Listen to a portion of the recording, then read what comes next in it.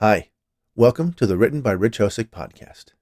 Everybody loves candy and cake, chocolate and caramel, cookies and cream, all the delicious goodies from our childhoods. A visit to the candy shop was a welcome treat for every child, as they examined each offering, trying to decide which tempting morsel to spend their allowance on. For one unsuspecting health inspector, what is intended to be a routine visit to a somewhat peculiar confectioner becomes so much more than he expected. So sit back as I tell you a story of sugary treats and vengeance. Enjoy. Sweet Revenge. Welcome to Gingerbread House Confections. Can I interest you in some of our fine licorice? The annoyingly cheerful woman behind the counter asked. We have black licorice, red licorice, licorice twists, licorice laces, licorice nibs, licorice gum, licorice jelly beans. No, said the short balding man with thick dark-rimmed glasses and a bushy mustache. I do not want licorice.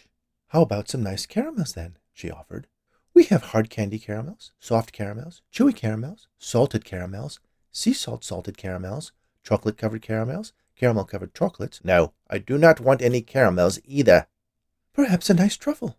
We have maple walnut, dark chocolate key lime, strawberry cheesecake truffles, peanut butter and jelly, caramel peanut butter, coconut cream, caramel cream, raspberry cream, cookies and cream, cookie dough. Please. I am not here to buy candy, the man insisted. Oh, of course. I should have guessed a man of your bearing would be looking for a delicious gourmet cookie. We're famous for our gingerbread, as I'm sure you know, but we also have snickerdoodles, oatmeal raisin, chocolate chip, white chocolate chip, oatmeal butterscotch, lemon coolers, lemon crisps, lemon snaps. I am not here to buy candy, cookies, cakes, or confections of any kind, the man pronounced officiously. He opened the satchel that was slung over his shoulder and fished out a sheet of paper. Your establishment is overdue for a health inspection. It is? She asked. It is, the man answered. The portly woman perched the reading glasses, hanging on a chain around her neck, upon her porcine nose, and looked at the paper. After a moment she spun it around so it was right side up for her. I had no idea I was supposed to arrange an inspection, she said. You're not. All inspections are scheduled by the health department. Then it's you who is overdue. The man snatched back the paper and stuffed it into the satchel. Unfortunately, there appears to have been a bit of paperwork mishandling at the home office. But it doesn't matter who is overdue. The fact is that this establishment is out of compliance. Yes, but I didn't know that. How could I be out of something I didn't know I wasn't in? That makes no sense. Even if you didn't know you are not responsible for scheduling the inspection, a responsible business person would be aware of the status of all licensure and other municipal obligations, and as such should reach out to the governing agency to remedy the deficiency. Is there a number I can call if this happens again in the future? No, there is not. We had to turn it off. Telemarketers and calls from online pharmacies kept filling up the answering machine. So how am I supposed to attempt to remedy the deficiency? You could write a letter, the man suggested. To which address? The address on the letter. Which letter? The letter I just showed you explaining that you are out of compliance. But I never received that letter, and you took it back from me. Yes, well, I shouldn't have done that. Regardless, I didn't actually receive the letter that had the address on it that I could have written an inquiry to if the letter had arrived before I was out of compliance. Be that as it may, the man said. There was a pause. Be that as what may? The woman asked.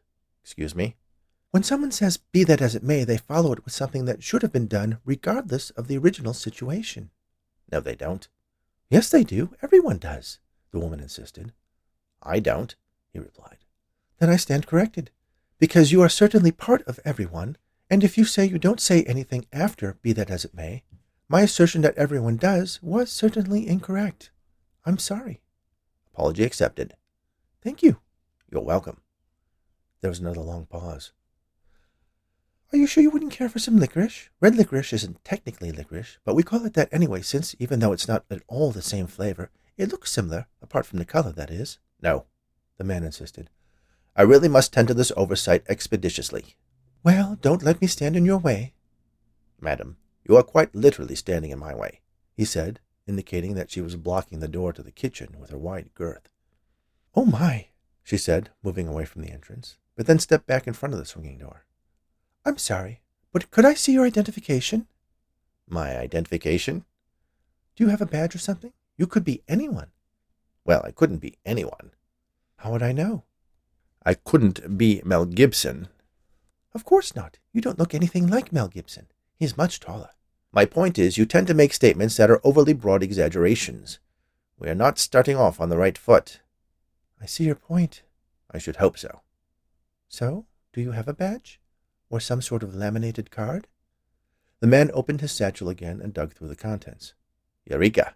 He shouted when he had found a hard plastic card holder, holding a card that was also plastic, that had a tiny photo resembling the man, though without the glasses and mustache and more hair. He showed it to the woman. Satisfied? He asked. That doesn't really look like you. It's an old photograph. She took the plastic card holder and studied the card within it carefully, holding it up so that she could compare the image with the man in front of her. I guess that could be you. There's a very good chance of that, since I was the one who sat for the photograph. Your name is Grimm? She asked, curious. Yes, it is. Any relation? To what? The brothers. Which brothers? The brothers Grimm. Never heard of them, the man said. Really? That's peculiar. You were going to say, everyone's heard of them, weren't you? The man accused. I was not. I was going to say, a nice day. I haven't finished my inspection. I'm an optimist. The man sighed with frustration, then pushed his way through the swinging door into the kitchen, snatching the plastic card holder back from the woman's pudgy grip as he did so. The kitchen was enormous. Mr. Grimm paused to rummage through the contents of his satchel until he found a clipboard. He leafed through the papers that were held fast by the metal clip at the top, making sure he had all the required forms at hand. This is quite a large facility. How many people work here? He asked. Oh, it's just me, the woman replied. Grimm lowered his head and peered up at the smiling confectioner over the top of his dark-rimmed glasses. You make all of this? He asked, waving his hand toward the racks of candies and cookies and cakes and cream puffs. Oh, yes, I love to bake and make candy. It's quite a passion of mine. Over here we have donuts, both filled and frosted. There is where I pull the taffy. Each piece is stretched 1,000 times. That's the secret to perfectly chewy taffy. And of course the cupcakes are quite popular. We have over 100 flavors. Red velvet, black forest, orange surprise, lemon surprise, lime surprise, grapefruit surprise, which is surprisingly popular. Mr. Grimm cut her off. How long have you owned this business? My goodness, it's been in the family forever. Forever is not an answer I can put down on my form, Grimm said sternly. In what year was this particular establishment put into service? I don't know precisely, but this expansion was done 10 years ago. Fine, that will do for my purposes, he said, scribbling the information on the form as he walked through the maze of racks. He eyed the food, looking for any infractions. Everything looked spotless. He ran a finger along the underside of one of the racks, and it came up clean. He came upon a wall of ovens, one in the center having much greater proportions than the others. That is a very large oven. I have a lot of baking to do. I don't believe I've ever seen an oven of that scale. It was custom made, the woman said proudly. Grimm walked up to the oven and pulled open the door. It was large enough to fit a person quite comfortably. He pulled out a penlight and shone it on the gleaming interior. He said, as he exchanged the light for a pen and made some notes on his clipboard. Do you like your job, Mr. Grimm? The large woman asked. The small man peered at her. Excuse me? You seem to be very good at what you do, but do you enjoy it? It's a job, he replied. It's just that I can't imagine a little boy saying, I want to grow up to be a health inspector. I find the work very rewarding. I feel like in my small way I'm just as important as a police officer or a firefighter, he said, in a somewhat defensive tone. Oh, I have no doubt, the woman replied. Were your parents health inspectors as well? No, he said, as he continued inspecting the giant mixing machines. They were teachers. Really? What did they teach? Literature, he grumbled. And you've never heard of Jacob and Wilhelm Grimm? Grimm's fairy tales? They really are quite ubiquitous. Yes, so you've told me. I just thought with you having the same name, you would have some connection. Please, I have work to do here. What's in this cabinet? Those are the molds for the holiday chocolates. You know, Easter bunnies, Santa Claus, hearts and flowers. He opened the cabinet and looked over the molds, picking a few of them up and inspecting them carefully. Do you know anything about your grandparents? The woman asked. Grimm looked at her with a combination of annoyance and curiosity. Of course I knew my grandparents. What kind of question is that? I'm just curious as to where they were from. Perhaps there is a relation to the German authors. My grandfather Grimm's father was adopted. I'm sure apart from the name, there is no connection to these brothers you keep on about. Where do you store your perishable ingredients?" "The walk-in cooler is just over there," the woman replied, pointing to a gleaming stainless steel door. She followed the diminutive inspector as he walked toward the industrial-sized refrigerator. "He was an orphan, your great-grandfather?" "Yes, he and his sister," Mr. Grimm replied. "Now, can we stop this distracting inquiry into my genealogy and get on with the inspection?" Of course, the woman said. "Whatever you need. I'm just curious by nature, and your name reminds me of a story from my own family." "I'm sure that's quite interesting, but I really do need to finish my work." "You do go on. Don't let me disturb you. It's quite a fanciful story anyway. Apparently Wilhelm Grimm and his wife Dortchen adopted 2 young children who had murdered someone in my family." "That is indeed quite fanciful," Mr. Grimm said, as he continued examining the eggs, milk, strawberries, blueberries, raspberries, blackberries, gooseberries, peaches, plums, pears, pomegranates, and other assorted produce. "The brothers then convinced everyone that the murder was actually self-defense. They even wrote a story about it, totally mischaracterizing the incident, claiming my relative had kept them prisoner and threatened to eat them. Can you imagine that? Outrageous! The truth of the matter was she was a maker of sweets as I am, and they had robbed her. So she simply kept them confined until a constable could be found to adjudicate the matter. This was back in 19th century Germany. It wasn't like you could pick up the telephone and ring the police." "No, I don't suppose it was," Grimm said, as he finished with the refrigerator and made numerous marks on his clipboard. "They even claimed she was a witch. Imagine that." "Indeed," the man said absently, as he checked the electrical connections between the bank of blenders and food processors, arrayed on a gleaming counter. "Well, in truth she was a sort of witch, but not the sort who would eat children. More like a magician. In the kitchen, of course," she added with a laugh, as if it was the funniest thing anyone had ever said. "Everything seems to be in order," the health inspector pronounced. "I must commend you on keeping such a pristine kitchen. All of the refrigerated items are clearly labeled and dated. Your food preparation areas and equipment are clean, no signs of vermin or insects, and your ovens are spotless." He scribbled a few more notes on the forms and added his signature. "I'm so pleased to hear that," the woman said. "You know, I was afraid that someone else would come to do the inspection." Grimm paused as he was stuffing his clipboard back in his satchel. "Pardon me?" he asked. "Well, Mary Ann, who works in your office, is a loyal customer. So when I asked her to misplace my paperwork so that my case would be escalated, I wasn't completely sure the task would be assigned to you." "Do you mean to imply that you arranged for me to be the one to inspect your establishment? Whatever for?" he asked. "Why, your name, of course. Grimm." Mr. Grimm raised an eyebrow. "I'm afraid I'm not quite following." "It's simple, really. Your great-grandfather and his sister killed my sister," the woman accused. "Your sister?" he asked, incredulous. "That's one of the benefits of being a witch. Longevity," she answered. "Time. Time enough to track down the descendants of the miscreants who murdered my dear sister, burned her alive in her own oven." Grimm looked at her for a long moment. Then he smiled and began to laugh. "You almost had me there," he said. "I thought for a second that you were going to stuff me into your oversized oven as vengeance." He laughed again. "Oh, that is quite rich, quite amusing. I get it now. Gingerbread house confections, just like the house the witch lived in the story." "Which story?" "Hansel and Gretel," he said, still chuckling. "I thought you said you've never heard of the brothers Grimm." The man stopped laughing. He clutched his satchel.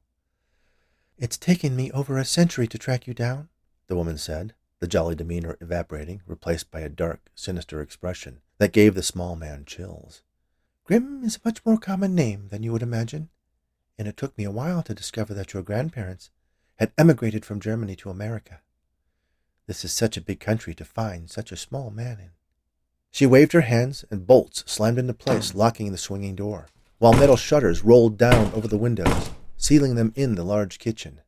The lights dimmed. Then the large oven roared to life, casting an eerie glow into the darkened room. "And now," the woman said, tightening her apron strings and pushing up her sleeves, "I shall finally get the justice my dear sister deserves. You are the last descendant of those vile children. There shall be no one of your line left to terrorize us poor witches." The witch, despite her size, was quick and strong. As Grim made a dash for the door, she reached out and grabbed one of his arms, then pulled him back to her and got a hold of his other arm, grabbing him so he was facing away from her, lifting him up so his feet dangled a foot off the ground. "But I had nothing to do with whatever happened to your sister. I'm innocent," Grim pleaded. "Well, since your great-grandfather and his scheming sister are long since passed, you'll have to do," she said, without a hint of remorse. "Certainly we can work something out," Grim said. "It was a long time ago. You have a successful business. Murdering me could adversely affect your business plan." "Honestly, I'll be glad to be rid of this shop. I only set it up so I could contrive a situation where I could ensnare you and bestow upon you the fate your ancestors earned." "You've been waiting 10 years for me to come inspect your shop?" he asked, wriggling as best he could to no avail. "Yes, it's been difficult being so nice and cheerful all these years. Baking and making confections was actually my sister's passion. Once I finished you off and avenged her, I'll be able to return to my previous vocation." "What was that?" Grim asked, curious even as she carried him closer to the waiting oven. "Mostly potions, casting a sleeping spell on an unsuspecting princess from time to time." "That sounds fascinating," the little man said, the panic rising in his voice. "I'd love to hear all about it," he added, hoping to stall for time. The witch nodded at the oven and the door swung open. A wave of heat hit Grim directly in the face. "Sorry, but your time is up," she said. She lifted him higher and pushed him feet first toward the waiting inferno. Grim waited until he was inches from the door, then pulled back his legs and shot them out so that his feet landed above the oven, causing him to flip over the witch, twisting out of her grasp and landing behind her. She was surprised that the little man was so agile. "Do you really think you can escape?" she asked. "Yes, I quite expect I will," Grim said, as he launched a sidekick at her ample buttocks, causing her to stumble forward into the oven. He quickly grabbed her ankles and shoved her inside the cavernous cooking chamber, then slammed the door shut. He looked around and grabbed the steel ladle and slipped it through the door handles, effectively locking her inside. "What have you done?" the witch cried from inside the oven. "Let me out! Let me out right now!" "My grandfather warned me about you," Grim said. "He made sure I was trained in martial arts in case I ever found myself in this situation. To be honest, I thought he was a little crazy." The witch ranted and raved for a little while longer before she finally fell silent. Grim removed the clipboard from his satchel. "Oh my, human remains in the oven. I'm afraid you failed your inspection after all," he said. Thank you for listening to Sweet Revenge on the Written by Rich Hosick podcast. I hope you've enjoyed this story, and if you haven't done so already, please subscribe on your favorite podcast app or download my stories on Audible. Give me a like or 5 stars and a quick review. And most importantly, share my weekly audio tales with your friends or anyone who enjoys audiobooks.